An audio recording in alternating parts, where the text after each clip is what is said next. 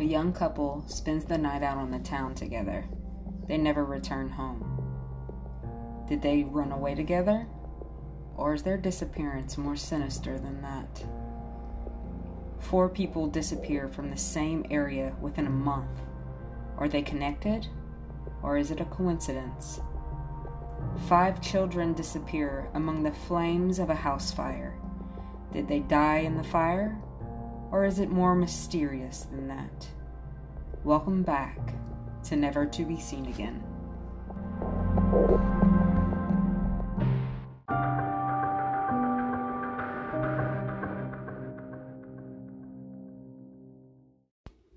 Hey everyone, welcome back to your favorite podcast, Never to Be Seen Again.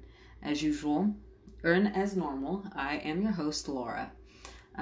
So I hope that everyone enjoyed last week's episode in Iowa. Those were some pretty interesting cases last week. If you haven't listened, I suggest that you go back and hear them.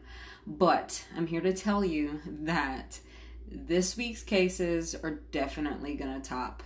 I don't know what's up with West Virginia, but like these cases are seriously mysterious and unexplainable. I mean, I guess they could be explained if they were solved, but we're not there. That's why we're talking about them. So let's get into the statistics. The population of West Virginia as of 2019 was reported as 1.792 million. That population is made of 50.5% females and 49.5% males. On the Charley Project, there are 38 cases listed in West Virginia. 37 of those are males, which means 41 are females.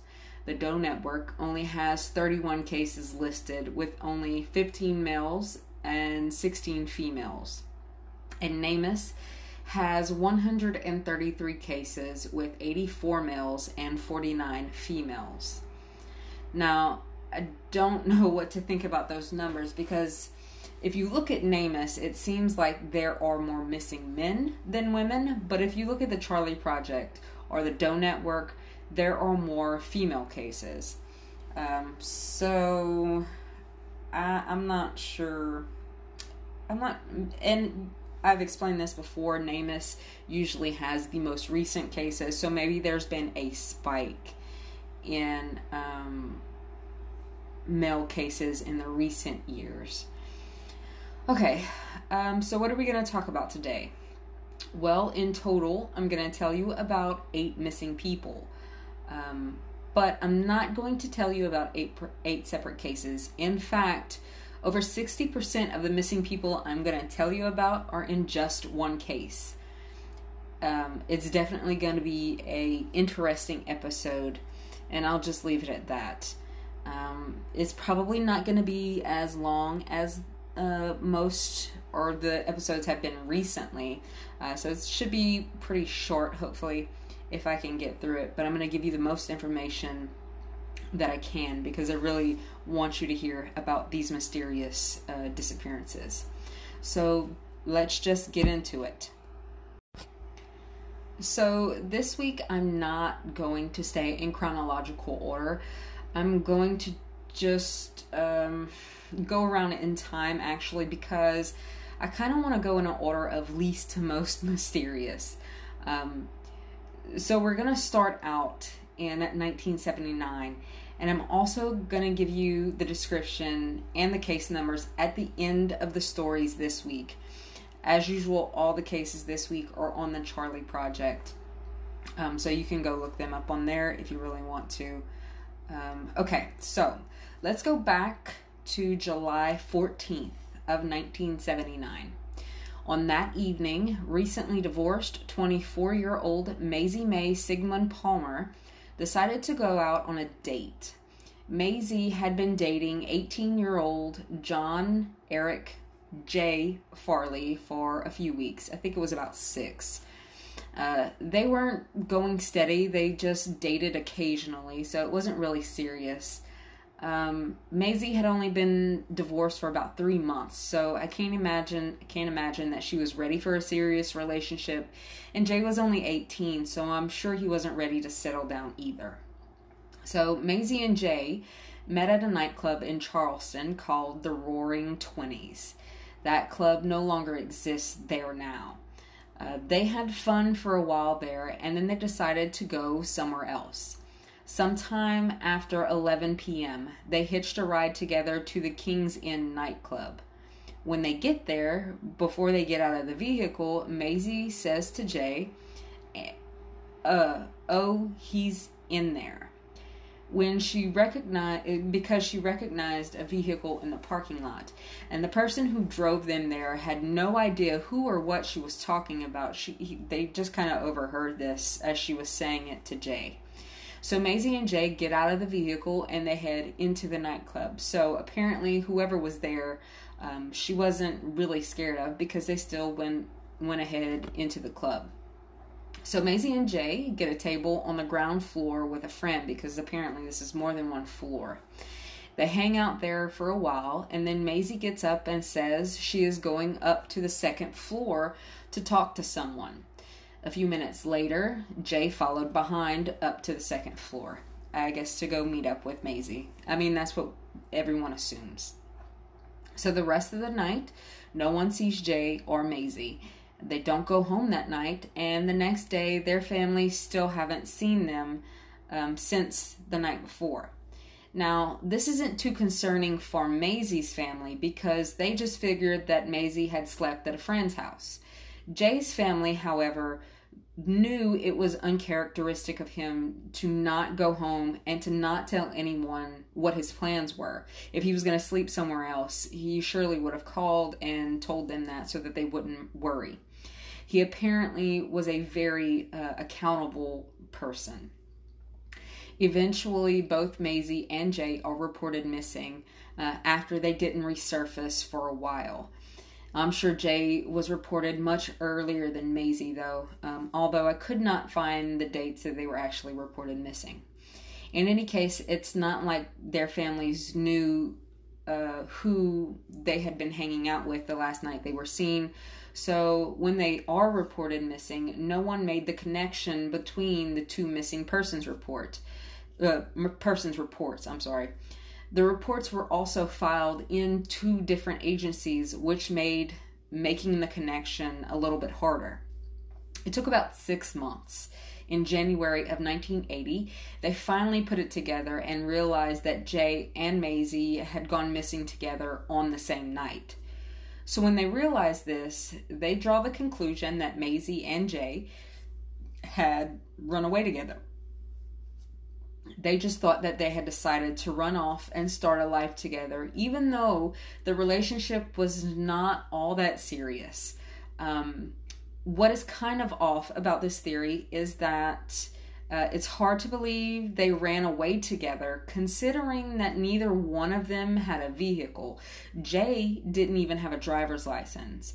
They also didn't take any clothes, jewelry, money, or any of the belongings that they had at home. So I don't think law enforcement looked too hard for them in the following years. There was some rumors that Jay may have been killed by a member of the Dunbar Police Department, the agency that he was actually reported missing through. The rumor was that he was killed to prevent him from testifying regarding an incident of alleged police brutality that he had witnessed. Now, there was an incident of a person receiving a laceration while resisting arrest, but police in Dunbar said that that individual with the laceration never filed a lawsuit against the department, and thus Jay wouldn't have needed to testify. Then, in May of 1984, almost 5 years after Maisie and Jay's disappearance, a coal mine security guard is walking around when he finds some severely weathered skeletal remains at the Fayette County surface mine. This location is about 20 yards from the Fennelton Hollow Road, and about 20 yards from the Fennelton Hollow Road and about 30 miles from Charleston, where Maisie and Jay were last seen. The drive from Charleston to this location would have taken about 45 minutes. So, is it Jay or Maisie's body? Well, it was Jay. The clothes that Jay had been wearing the night he disappeared was found with his remains, and investigators figured that he had been killed on or near the night he disappeared. Jay's hands had been taped behind his back, and a single bullet was found under his remains, and it was concluded that he died from a gunshot. There were no signs or evidence of Maisie at that scene. They looked in the area for Maisie, but her remains were never located. So Maisie is still missing. Now, I know one of you out there is thinking it, but law enforcement does not believe that Maisie is responsible for Jay's murder. Full disclosure though, Maisie apparently was associated with people who were in motorcycle gangs and involved in drugs, although Maisie herself never had a criminal history of her own. Police do have a person of interest in Jay's murder and Maisie's disappearance. His name is Mark Legg, and he is a former West Virginia resident and has been a suspect and a person of interest in several unrelated crimes in West Virginia and North Carolina between the years of 1983 and 2000. Those crimes include sexual offenses against 2 teenage boys and the murder of 2 young men, but each time he was either not charged or the charges ended up being dropped. Authorities have not been able to tie Mark Legg to Jay and Maisie's case, though. They don't have any evidence that would link the two, but they do suspect him as a person of interest at least. So let me tell you about Maisie Mae Sigmund Palmer, in case you may be able to help. Maisie is a Caucasian female with brown hair and brown or hazel eyes. She was born on November 24th of 1954.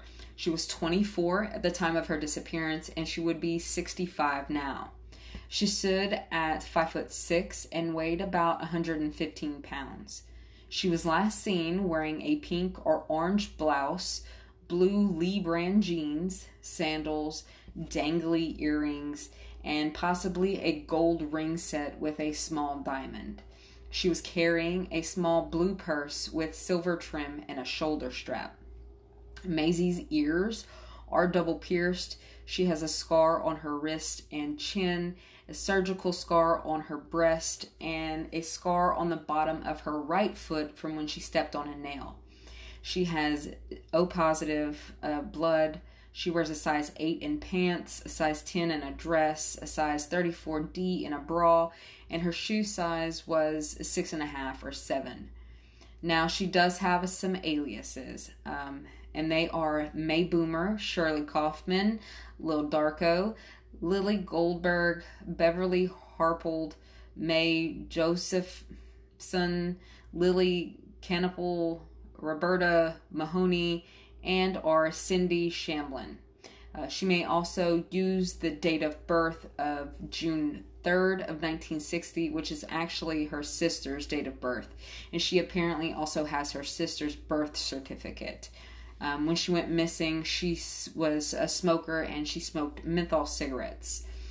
Maisie's case numbers are 3951DFWV in the Doe Network and MP54794 in NamUs. And like the rest of the cases this week, she is also on the Charlie Project. So, if you were hanging out in Charleston, West Virginia on the evening of July 14th, 1979, and you remember seeing someone matching Maisie's description in a pink or orange blouse, or if you just know anything about Jay and Maisie's case, you can contact the Kanawha County Sheriff's Office. Okay, so let's just jump straight into the next situation here. Let's talk about October of 2011. It's autumn in Wyoming County, West Virginia. Imagine this. A man is walking through the woods high on a hill. From the hill, you can look at a multi-family cemetery down below. The man is carrying something. It's pretty big. It's a tree stand, and he is a hunter. He's looking for just the right spot among all of the trees to set up a stand for later hunting. He looks down. Well, that doesn't look right. He looks a little closer. It can't be, but it is. It's a human skull. Now, the hunter contacts law enforcement, and they soon discover more body parts scattered among the forest floor. But who could this be? Well, that's a pretty good question, because from late July to mid-August of 2011, 4 people had gone missing in and around Wyoming County, West Virginia. It's not until February of 2012 that the identity of the skeletal remains were positively identified. The family of 37-year-old Rachel Michelle Toller was told that the remains found in the woods were that of their loved one. Rachel was last seen alive on August 9th of 2011. Witnesses said they last saw her as she got into a gray or blue Silverado truck near I want to say Oceana, and I think that's probably what it is, Oceana, West Virginia. She got into the vehicle with a man he was only ever referred to. I still don't believe they know his real name. They called him Kevin from Greenbrier County. So as police are really starting to dig into Rachel's presumed homicide, they are thrown back by something else. On May 11th of 2012, someone is walking in the vicinity of an abandoned house near Oceana. The person peeks into the yard and sees something that makes them contact law enforcement. So when police arrive, it wasn't a very pretty sight. What they saw was a homemade swimming pool filled with about 9 feet of stagnant water. At the bottom of that water was a decomposing body, weighed down with 2 cinder blocks and bound with rope. Police searched the scene and the surrounding area for clues, and once they were able to safely remove the body from the water, they located identification on the body that belonged to Chester Stewart. So who is Chester Stewart? Chester was a 49-year-old Caucasian male when he was last seen on August 6th of 2011. At the time, he was living with his mother at her residence in Matheny, about a quarter of a mile away from the abandoned home he was found at. He hadn't been reported missing until about 2 weeks after he was last seen, because his mother said it wasn't abnormal for Chester to disappear for days at a time. I could not actually find the cause of death in either Rachel or Chester's deaths, but the manner of death was ruled a homicide. Now, both Chester and Rachel's bodies were eventually sent to the Smithsonian Institution in D.C. for further examination, but I was unable to locate any further information about what they were able to determine. Now, I know I told you that there were 4 people that went missing in Wyoming County during a short time frame. And I just told you about the recovery of 2 of them. So I'm sure you're curious about the other 2. Well, that's why I'm here. The very first of the 4 to disappear was Brian David Cook. He was last seen on July 28th of 2011. He is a Caucasian male with brown hair and hazel eyes. He was 37 years old and stood at 5'9" and weighed about 185 pounds. Brian has surgical scars on the insides of his forearms, and he was last seen wearing a t-shirt, tan shorts, and black sandals. Now, Brian was last seen in Lineco, West Virginia on July 28th as an African-American male dropped him off at the post office. This man had apparently driven Brian to Boone County before dropping him off at the post office. So at the time of his disappearance, Brian was apparently carrying about $16,000 in cash. The money was an inheritance from his father. Brian is a former Marine. He's a certified welder, and he is a father who left behind a young daughter when he went missing. He is case number MP30507 in NamUs. So after Brian went missing, Chester went missing. Chester was last seen on August 6th, as I mentioned. Then on August 9th, Rachel was last seen.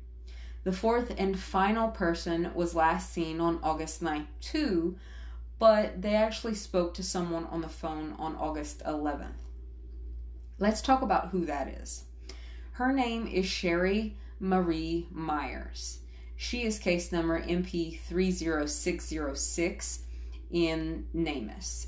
She is a Caucasian female with black hair but blue eyes, and she was 34 at the time of her disappearance and stood between 5'5" and 5'7". She weighed between 141 and 170 pounds.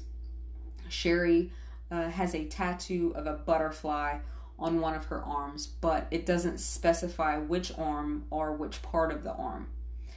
So Sherry was actually last seen in Oceana on August 9th of 2011. Someone in a pickup truck outside Oceana parking lot blew the horn, and I guess Sherry recognized them or knew whoever it was, and so she walked over to the truck and began talking to the driver. After speaking to the driver for a minute, Sherry actually got into the vehicle and they left.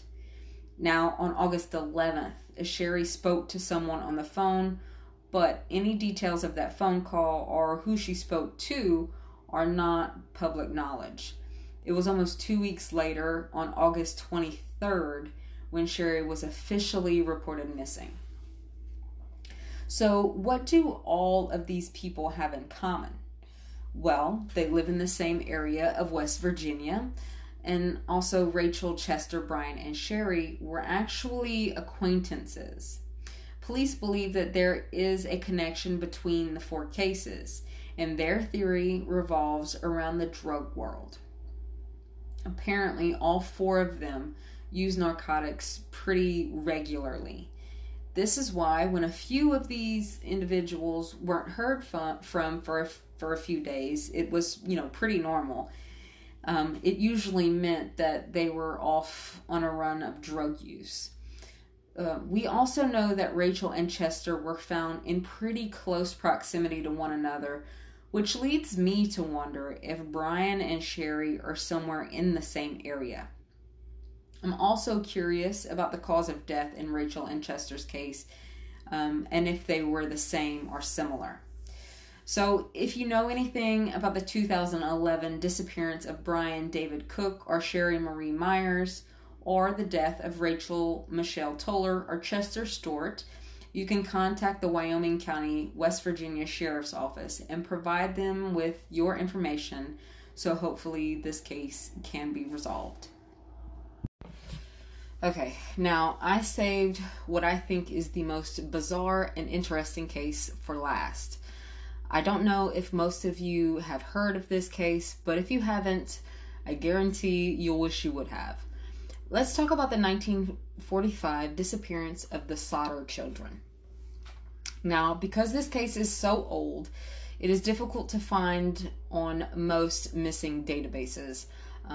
They are on the Doe Network and the Charlie Project, but they are not on NamUs, and although they were juveniles when they disappeared, they do not have an NCMEC case. To tell you about this in the easiest way, most of this is going to come straight from the Wikipedia page about this case. So, Giorgio Soddu was born in Tula, Sardinia, Italy in 1895.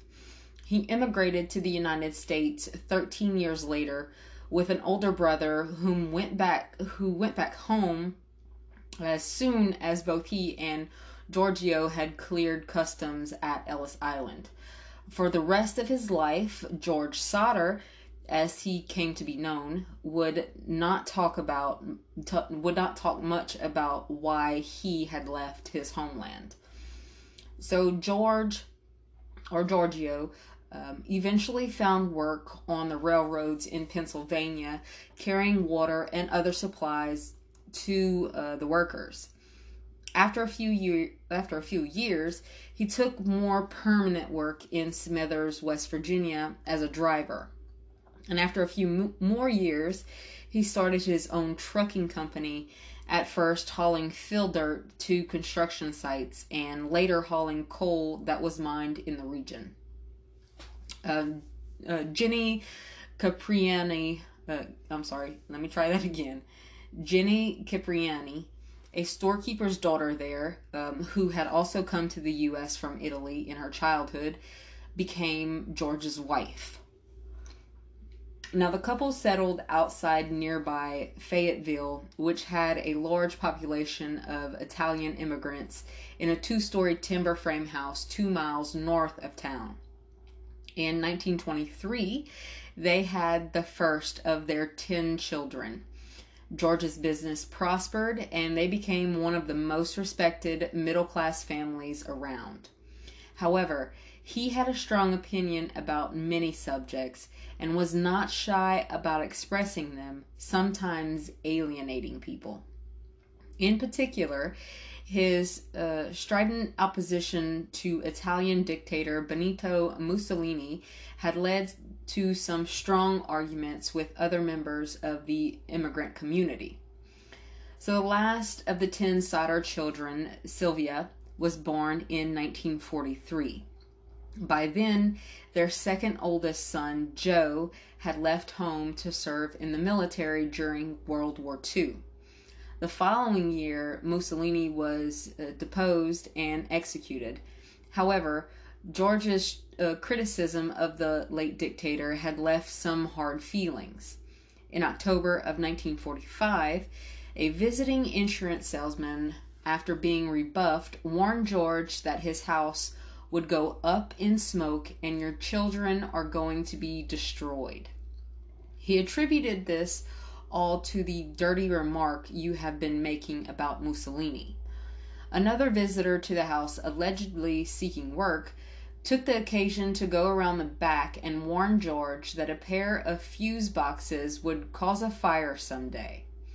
George was puzzled by this observation, though, since he had just had the house rewired when an electric stove was installed, and the local electric company had said afterwards that it was safe.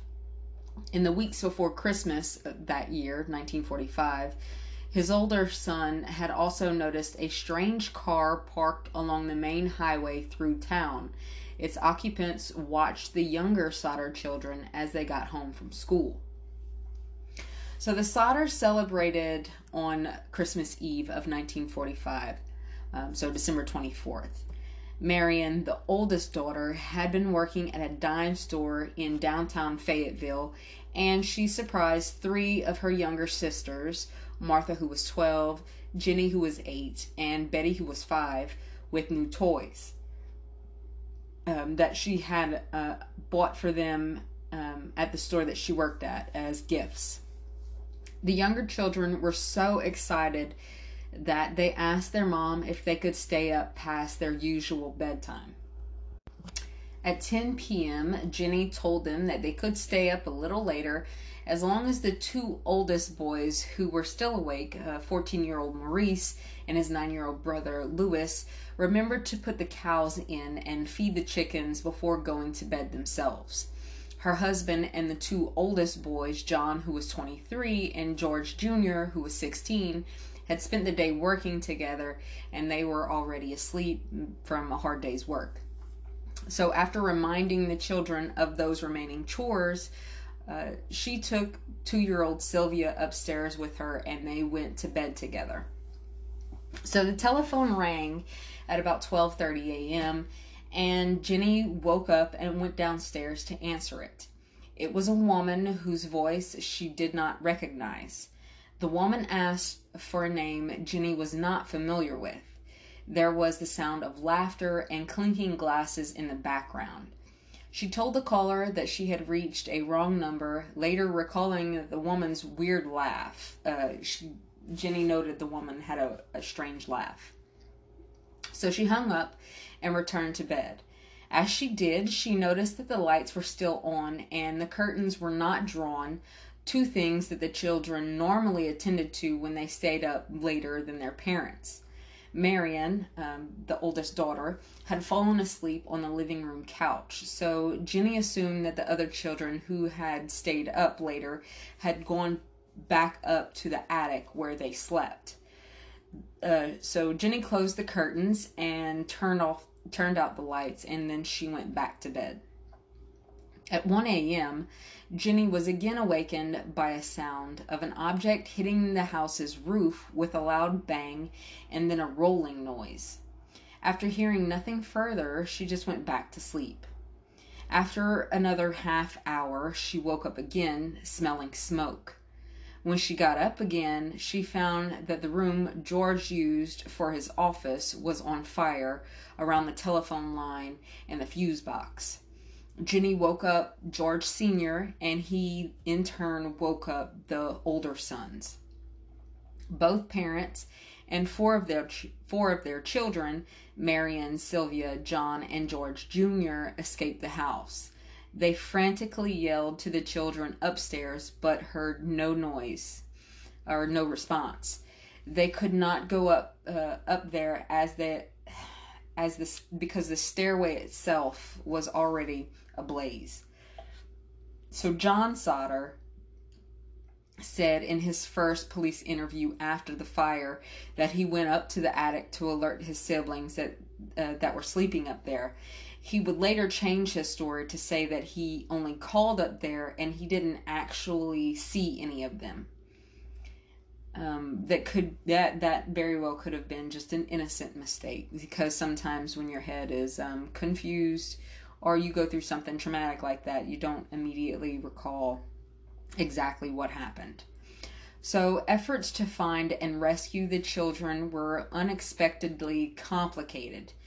You see, the phone did not work, so Marion had to run to a neighbor's to call the fire department. A driver on the nearby road had also seen the flames and called from a nearby tavern.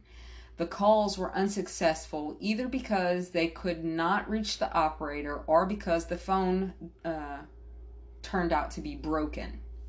Either the neighbor or the passing motorist was successful in reaching the fire department from another phone in the center of the town. So eventually somebody does get a hold of someone. Barefoot George, the dad, climbed the wall and broke open an attic window, cutting his arm in the process. He and his sons intended to use a ladder to the attic to rescue the other children, but it was not in its usual spot, resting against the house, and could not be found anywhere nearby. A water barrel that could have been used to extinguish the fire was frozen solid. George then tried to pull both of his trucks he used in his business up to the house and used them to climb to the attic window, but neither of them would start despite having worked perfectly during the previous day. Frustrated, the 6 Sauters who had escaped had no choice but to watch the house burn down and collapse over the next 45 minutes. They assumed that the other 5 children had perished in the house fire. The fire department, that was low on manpower due to the war and relying on individual firefighters to call each other, did not respond until later that morning. Chief F.J. Morris said the next day that the already slow response was further hampered by his inability to drive the fire truck, requiring that he wait until someone who could drive was available. Now, I don't know why he couldn't drive, though. I don't know if maybe he just didn't know how to operate that vehicle or whatever. So the firefighters, one of whom was a brother of Jenny's, could do little but look through the ashes that were left in the Sauters' basement. By 10 a.m., Fire Chief Morris told the Sodders that they had not found any bones, as they might have expected if the other children had been in the house as it burned. According to another account, though, they did find a few bone fragments and internal organs, but chose not to tell the family. It has also been noted by modern fire professionals that their search was cursory at best. Nevertheless, Chief Morris believed that the 5 children unaccounted for had died in the fire, suggesting it had been hot enough to burn their bodies completely. The chief told George Sr. to leave the site undisturbed so that the state fire marshal's office could conduct a more thorough investigation. However, after 4 days, he and his wife could no longer bear the sight. So, George bulldozed 5 feet of dirt over the site with the intention of converting it into a memorial garden for the lost children. The following day, a local coroner convened an inquest, which held that the fire was an accident caused by faulty wiring. Among the jurors was the man who had threatened George that his house would be burned down and his children destroyed in retribution for his anti-Mussolini remarks. So death certificates for the 5 children were issued on December 30th. The local newspaper contradicted itself, stating that all of the bodies had been found, but then later in the same story saying that only part of one body was recovered. George and Jenny were too grief-stricken to attend the funeral that occurred on January 2nd of 1946, but the surviving Sodder children did attend. So not long afterward, as they began to rebuild their lives, the Sodders started to question all the official findings about the fire. They wondered why, if it had been caused by an electrical problem, the family's Christmas lights had remained on throughout the fire's early stages when the power should have gone out. Then they found that the ladder that they had been missing from the side of the house on the night of the fire at the bottom of an embankment 75 feet away. A telephone repairman told the Sodders that the house's phone line had not been burned through in the fire as they had initially thought, but it had been cut by someone who had been willing and able to climb 14 feet up the pole and reach 2 foot away from it to do so. A man whom neighbors had seen stealing a block and tackle from the property around the time of the fire was identified and arrested. He admitted to the theft and claimed he had been the one who cut the phone line, thinking it was a power line, but denied having anything to do with the fire itself. However, no record identifying this man exists, and why he would have even wanted to cut any utility lines to the Sodder house while stealing the block and tackle has never been explained. Jenny Sodder said in 1968 that if he had cut the power line, she and her husband, along with the other 4 children, would never have been able to make it out of the house. So Jenny also had trouble accepting Fire Chief Morris's belief that all traces of the children's bodies had been burned completely in the fire, and I'm inclined to agree with her. Many of the household appliances had been found still recognizable in the ash, along with fragments of the tin roof. She contrasted the results of the fire with a newspaper account of a similar house fire that she had read around the same time that killed a family of 7. Skeletal remains of all of the victims were reported to have been found in that case. Jenny also burned small piles of animal bones to see if they would completely be consumed.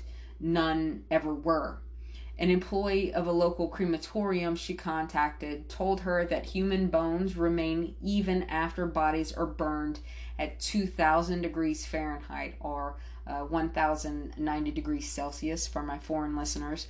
At that rate for 2 hours, it still wouldn't completely erase the bones. And that temperature was far hotter and far longer than the solder house had been burning. So the Sodder's trucks that failed to start were also considered. George Sodder believed that they had been tampered with, perhaps by the same man who stole the block and tackle and cut the phone line. However, one of his son-in-laws told the Charleston Gazette-Mail in 2013 that he had come to believe that Sodder and his sons might have, in their haste to start the trucks, flooded the engines, and that's why they wouldn't start. Some accounts have suggested the wrong number phone call to the Sodder's house might have also somehow been connected to the fire and disappearance of the children. However, investigators later located the woman who had made the call.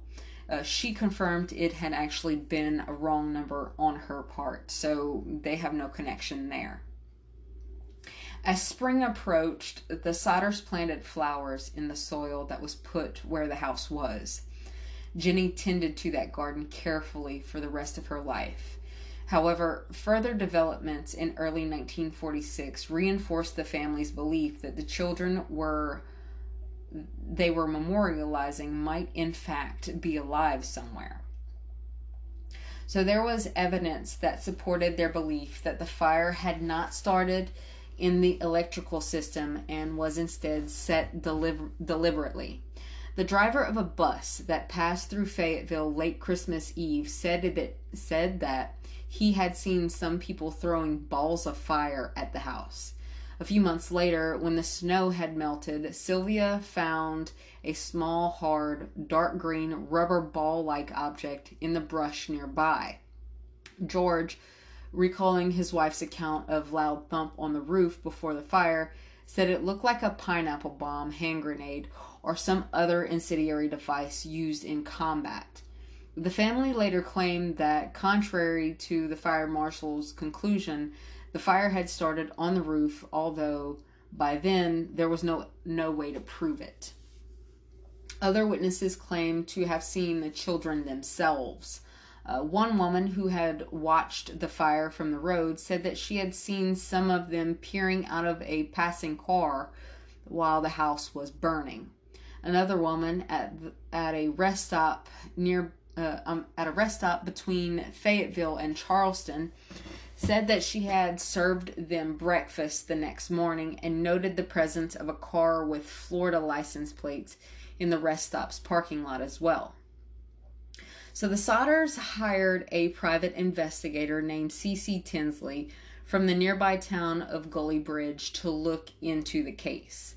He learned that the insurance salesman who had threatened them with a fire a year before over George's remark about Mussolini had been on the coroner's jury that ruled that the fire was an accident and told this to the Sodders.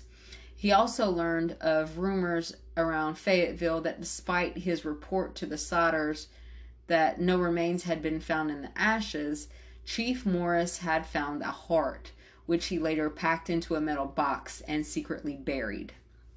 Now, Chief Morris had apparently confessed this to a local minister who confirmed it to George Sodder. Sodder and private investigator Tinsley went to Chief Morris and confronted him with this news. He agreed to show the two where he had buried the metal box, and they dug it up. They took what they found inside the box to a local funeral director who, after examining it, told them it was in reality a beef liver, very fresh, that had never been exposed to fire. Later, more rumors circulated around Fayetteville.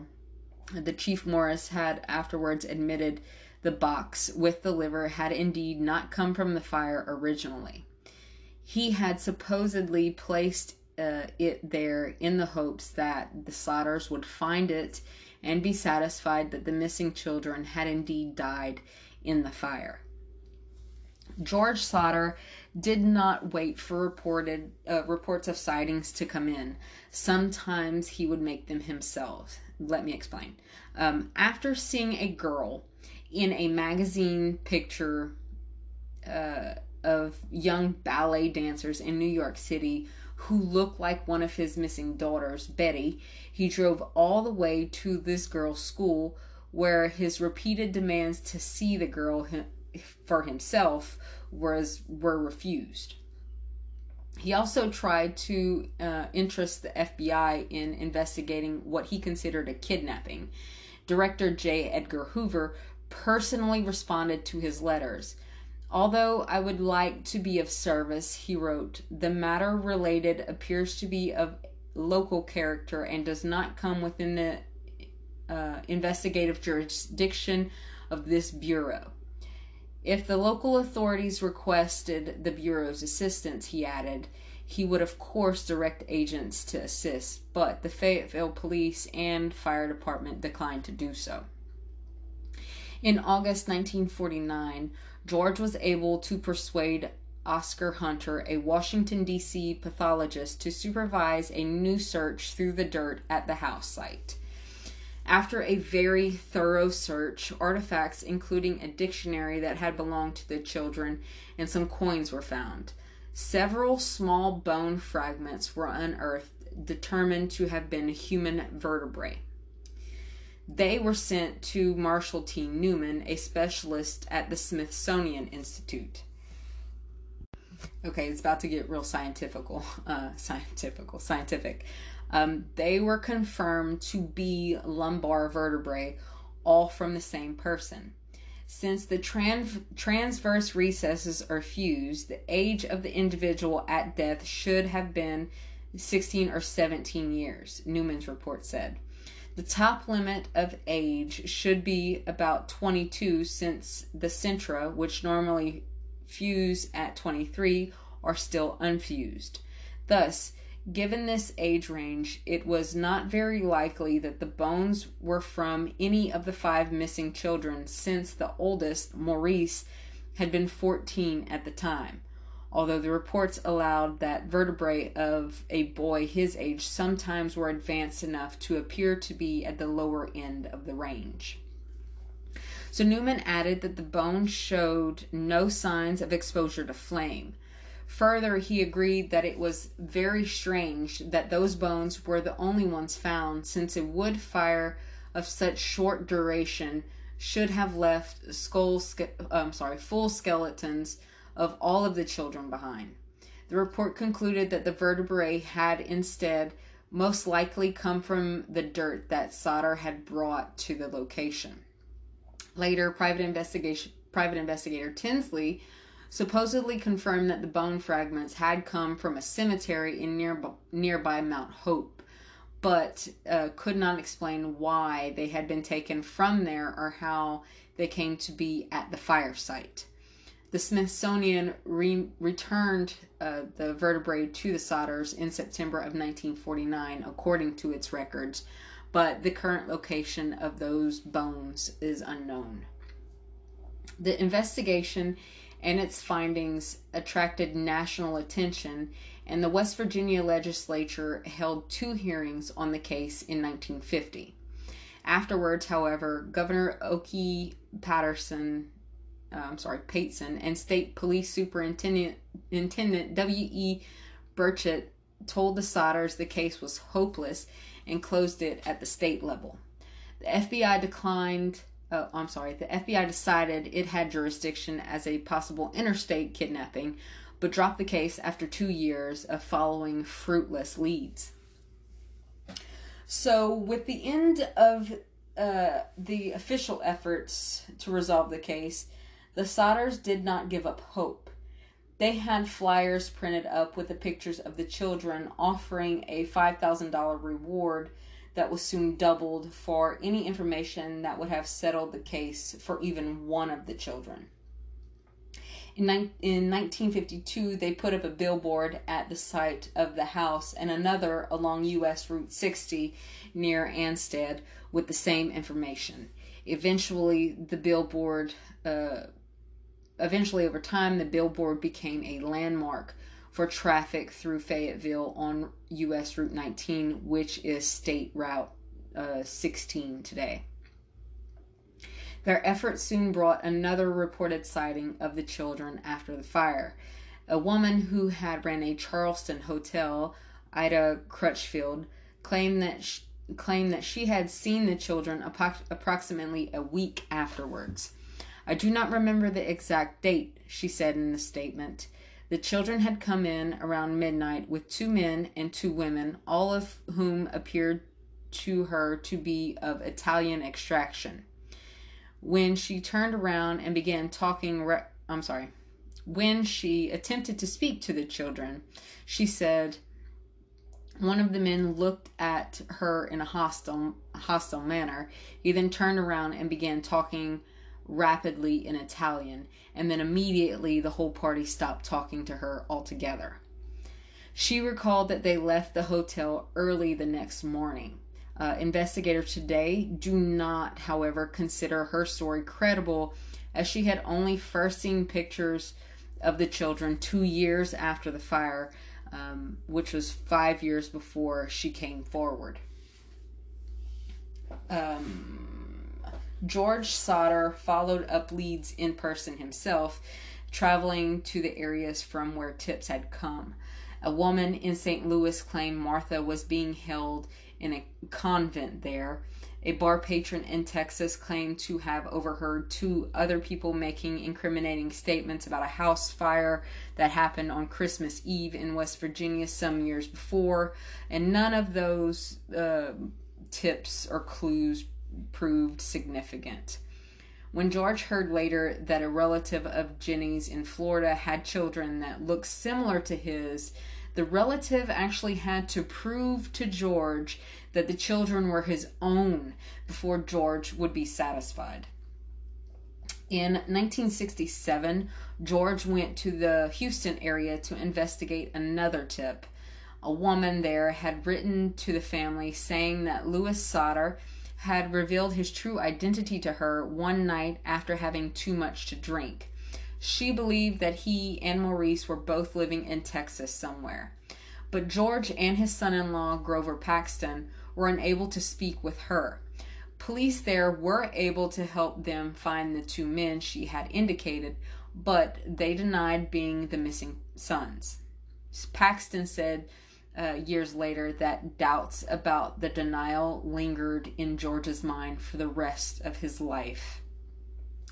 Another letter that they received that year brought the Sauters what they believed was the most credible evidence that at least Louis was still alive.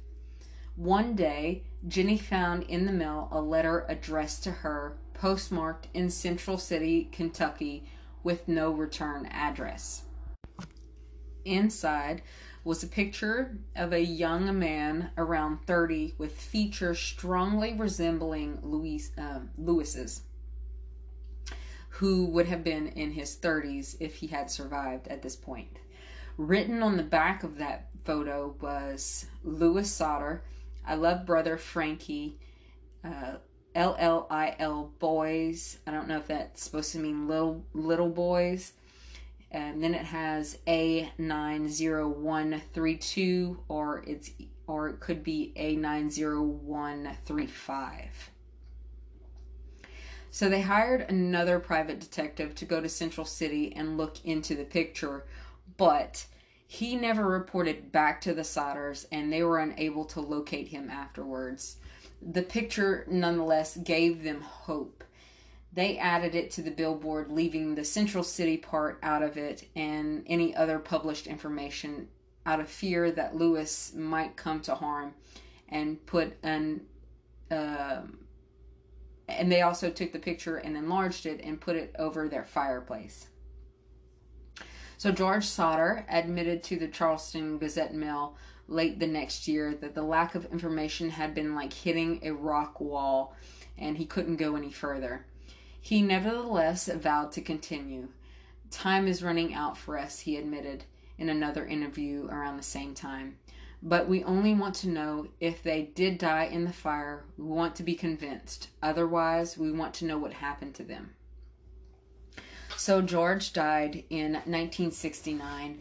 Jenny and her surviving children, except John, who never talked about the night of the fire except to say that the family should accept it and get on with their lives. They continued to seek answers to the questions about the missing children's fate. After George's death, Jenny stayed in the family home, putting up fencing around it and adding additional rooms. For the rest of her life, she wore black in mourning and tended the garden at the site of her former house.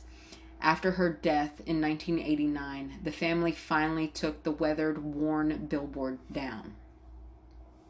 Their surviving Sodder children, joined by their own children, continued to publicize the case and investigate leads. They, along with the other Fayetteville residents, the older Fayetteville residents, have theorized that the Sicilian Mafia was trying to extort money from George Sodder, and the children may have been taken by someone who knew about the planned arson and said that they would be safer if they had left the house. They were possibly taken back to Italy, or at least that's what the theory is. If the children had survived all those years and were aware that their parents and siblings had survived too, the family believes that they may have avoided contact in order to keep them from any kind of harm. So as of 2015, Sylvia Sodder Paxson, the youngest in the family, is the only one still alive of the surviving children who were in the house on the night of the fire, which she says is her earliest memory. I was the last one of the kids to leave home, she recalled to the Gazette-Mail in 2013. She and her father often stayed up late talking about what might have happened. I experienced their grief for a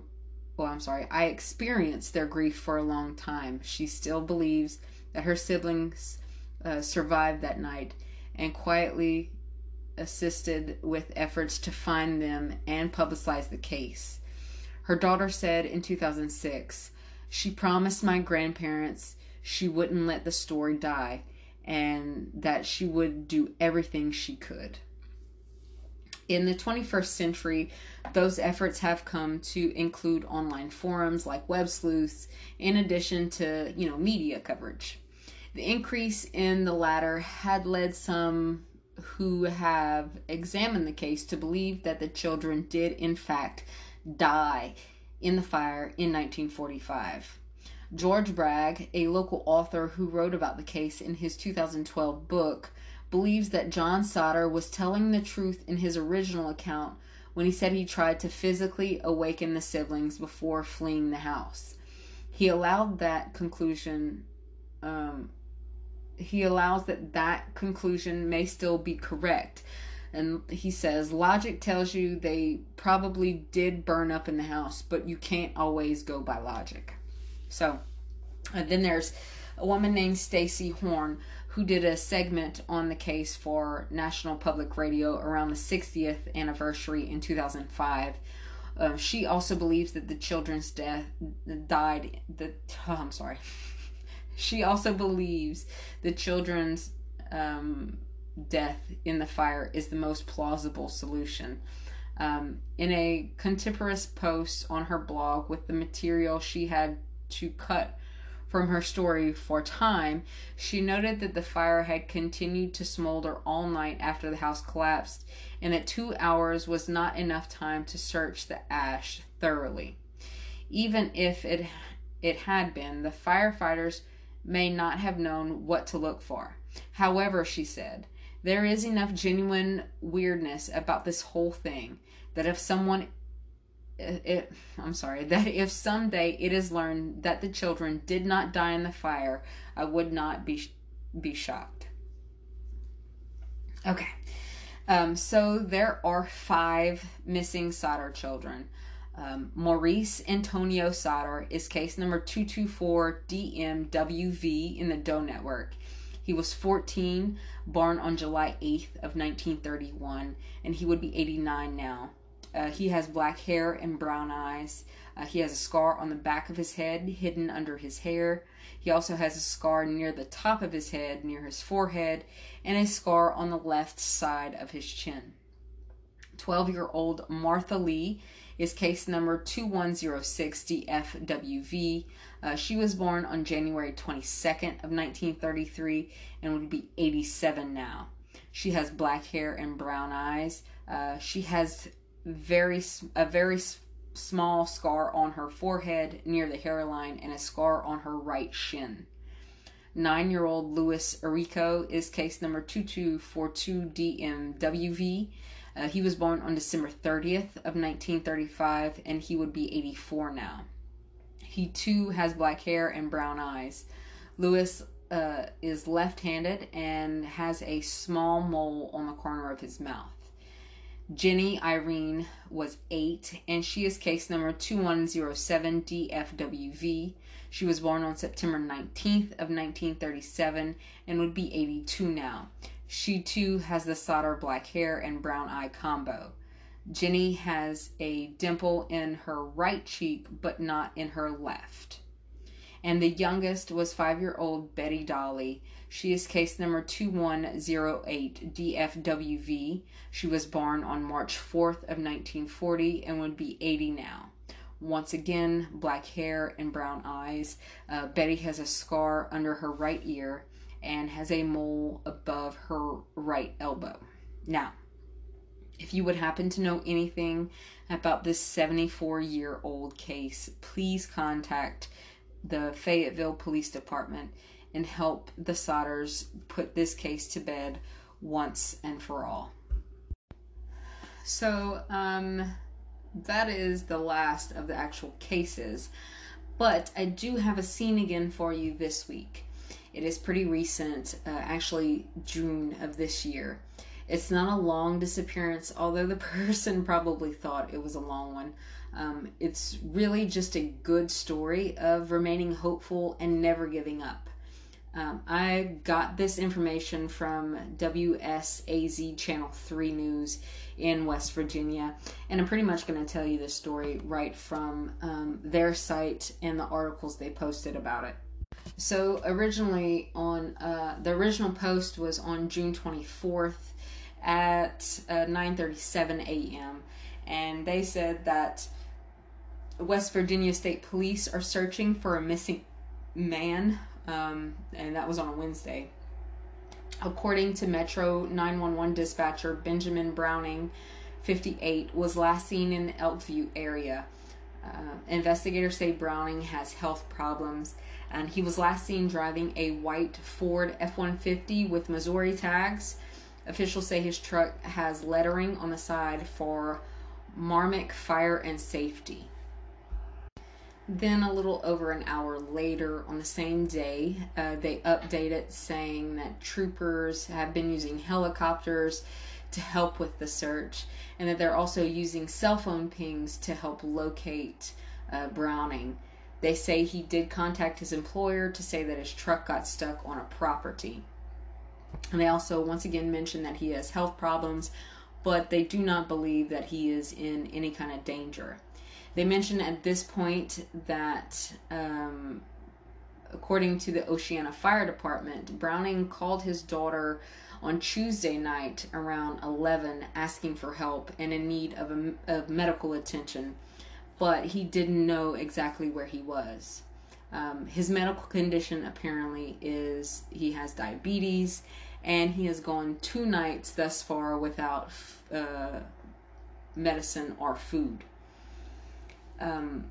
The Oceana Fire Department says Browning told his family that he was around Blue Creek Mountain and could hear fans like they were coming from a coal mining site.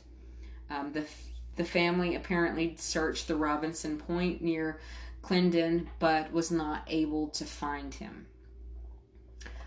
So then they have an update later that afternoon that says that he has been found. So according to the West Virginia State Police, Benjamin Browning of Mingo County was found near his truck in a creek off of Quick Road near Blue Creek Mine, which is near Sanderson. Browning spoke with a reporter at the scene. Browning says he was in the area to deliver something for work when his map directions took him the wrong way, and he ended up getting his truck stuck in the creek. According to the state police, they found him while out on the helicopter. They picked him up and took him to a state hangar where he was checked out by medics, and then he was driven by troopers to be reunited with his family. Browning, of course, refused to go to the hospital, and this update in particular said that he was headed home. But then they have another update later in the evening in which they actually speak to Browning.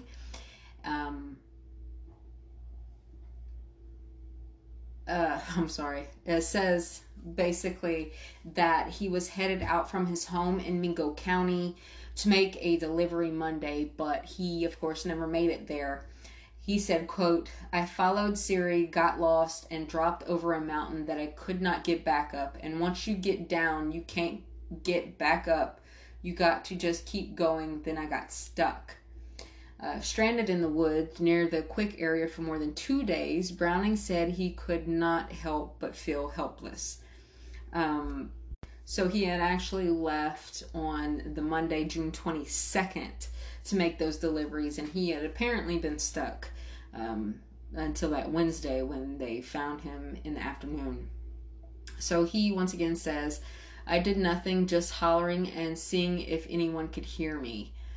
James Browning said when he found out his brother Benjamin Browning was missing, he drove straight from Tennessee to West Virginia.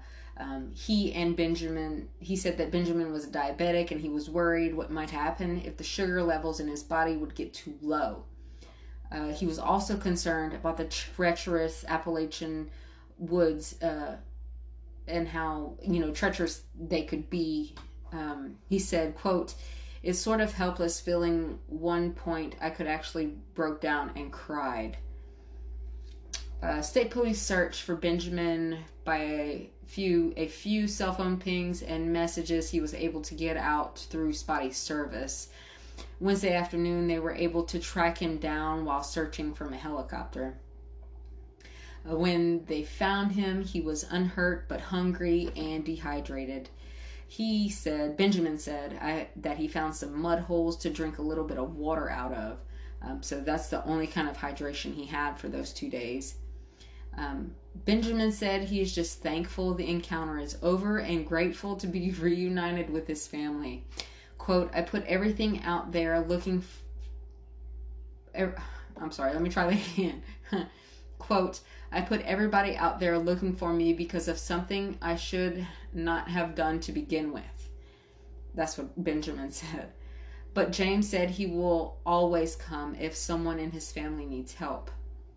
He said, quote, "I hugged him, absolutely. Stick together, love each other, no matter what. Praise God for every moment that we have, especially moments like this." So, it's a good story. This poor man was lost in a creek for 2 days being a diabetic. He literally drank mud water, was feeling like there was no hope, and he still didn't give up hope, and he was found. So it's a good 2-day disappearance, and he was found alive and well despite being mildly hydrated. And he didn't go into, diabetic coma either. So that's good. So there is your scene again for this week. Well, that is it. That is all that I have for this episode. I hope that you enjoyed my telling of these stories, these true stories. Unfortunately, I wish that they weren't true sometimes, because sometimes these disappearances don't, or all the time, let me rephrase that, all the time these disappearances don't need to happen. If you do like this episode, or you like this whole podcast in general, I love you. I appreciate that. But, let other people love it too. Tell your friends about it. Share it on social media. No, word of mouth. Call a friend. Text them up. Do whatever you have to do to let other people know about this podcast. I know that I tell people that I like about the podcast that I like. So hopefully that's what you do too. And I've been talking for a while, so now my throat's all kind of messed up. I'm sorry, you guys. If you haven't already done so, please go like, follow, favorite, rate, and or review this podcast on whatever platform you listen on, if any of those are an option. Stitcher and Apple Podcast listeners, listen, do me a favor. Please, please, please. I know it's a pain in the butt, but log in and give me those 5 stars. I know that it requires you to leave a review, but that matters less than those stars. The stars are what drives this podcast up the rankings, and the higher it is on the rankings, the more listeners I get, and the more these stories get to the ears that they need to get to. So I will love you forever if you give me the 5 stars on Stitcher or Apple Podcasts. Also, I mention this every week, but sometimes I have new listeners. If you're not already doing so, you can go like and follow the Facebook page at facebook.com/NTBSA podcast. On the Facebook page, I post when the new episodes are up, and I also post the pictures of the people that I talk about in each episode. So instead of just wondering what these people really look like, even though I give you a description, you can actually see a picture of them most of the time. So go do that. Also, from the Facebook page, you can send me a message with case suggestions. I love case suggestions. Even if it's something that you've heard in passing, you're not directly connected to the case, let me know. I'll do some research on it. If I have enough information to cover it, I will for you. I do this is to entertain you, but to also get these people's story out. So if it's a story that you are particularly interested in, let me know, and I'll work it into a show. If you do not have Facebook, you can email me at nevertobeseenagainpodcast@gmail.com. I know that it's a long email address and it's going to take forever to type in, but please do it because I want to hear from you. I want to know what you want to hear about. Thank you so much for every week continuing to listen, for continuing to support this podcast. I've said it from the beginning. I'll continue to say it now. I do this and I'll continue to do this even if I only have one listener. One listener, one person can make all the difference in the world. So I just wholeheartedly thank you for everything that you do as a listener. Even if it's just, you're not leaving ratings or reviews or whatever, you're not liking the Facebook page, you're not sending me messages, it doesn't matter to me. As long as you're listening, that is so important to me. And I hope that you continue to do that, and I hope that you continue to pull other people into my podcast or this podcast to listen to me. Listen, I've been told recently that my podcast makes people go to sleep. Like my voice is very soothing, apparently. If that's the case, I'm okay with it because maybe in your subconscious you'll absorb some of the information that I'm giving you, and I'm okay with that too. As long as it gets in your head somehow, I'm alright with it. So if you have a friend that needs a sleeping app, here I am. Anyway, thank you so much, you guys. And please, please, please tune in next week where I'll tell you more about those never to be seen again.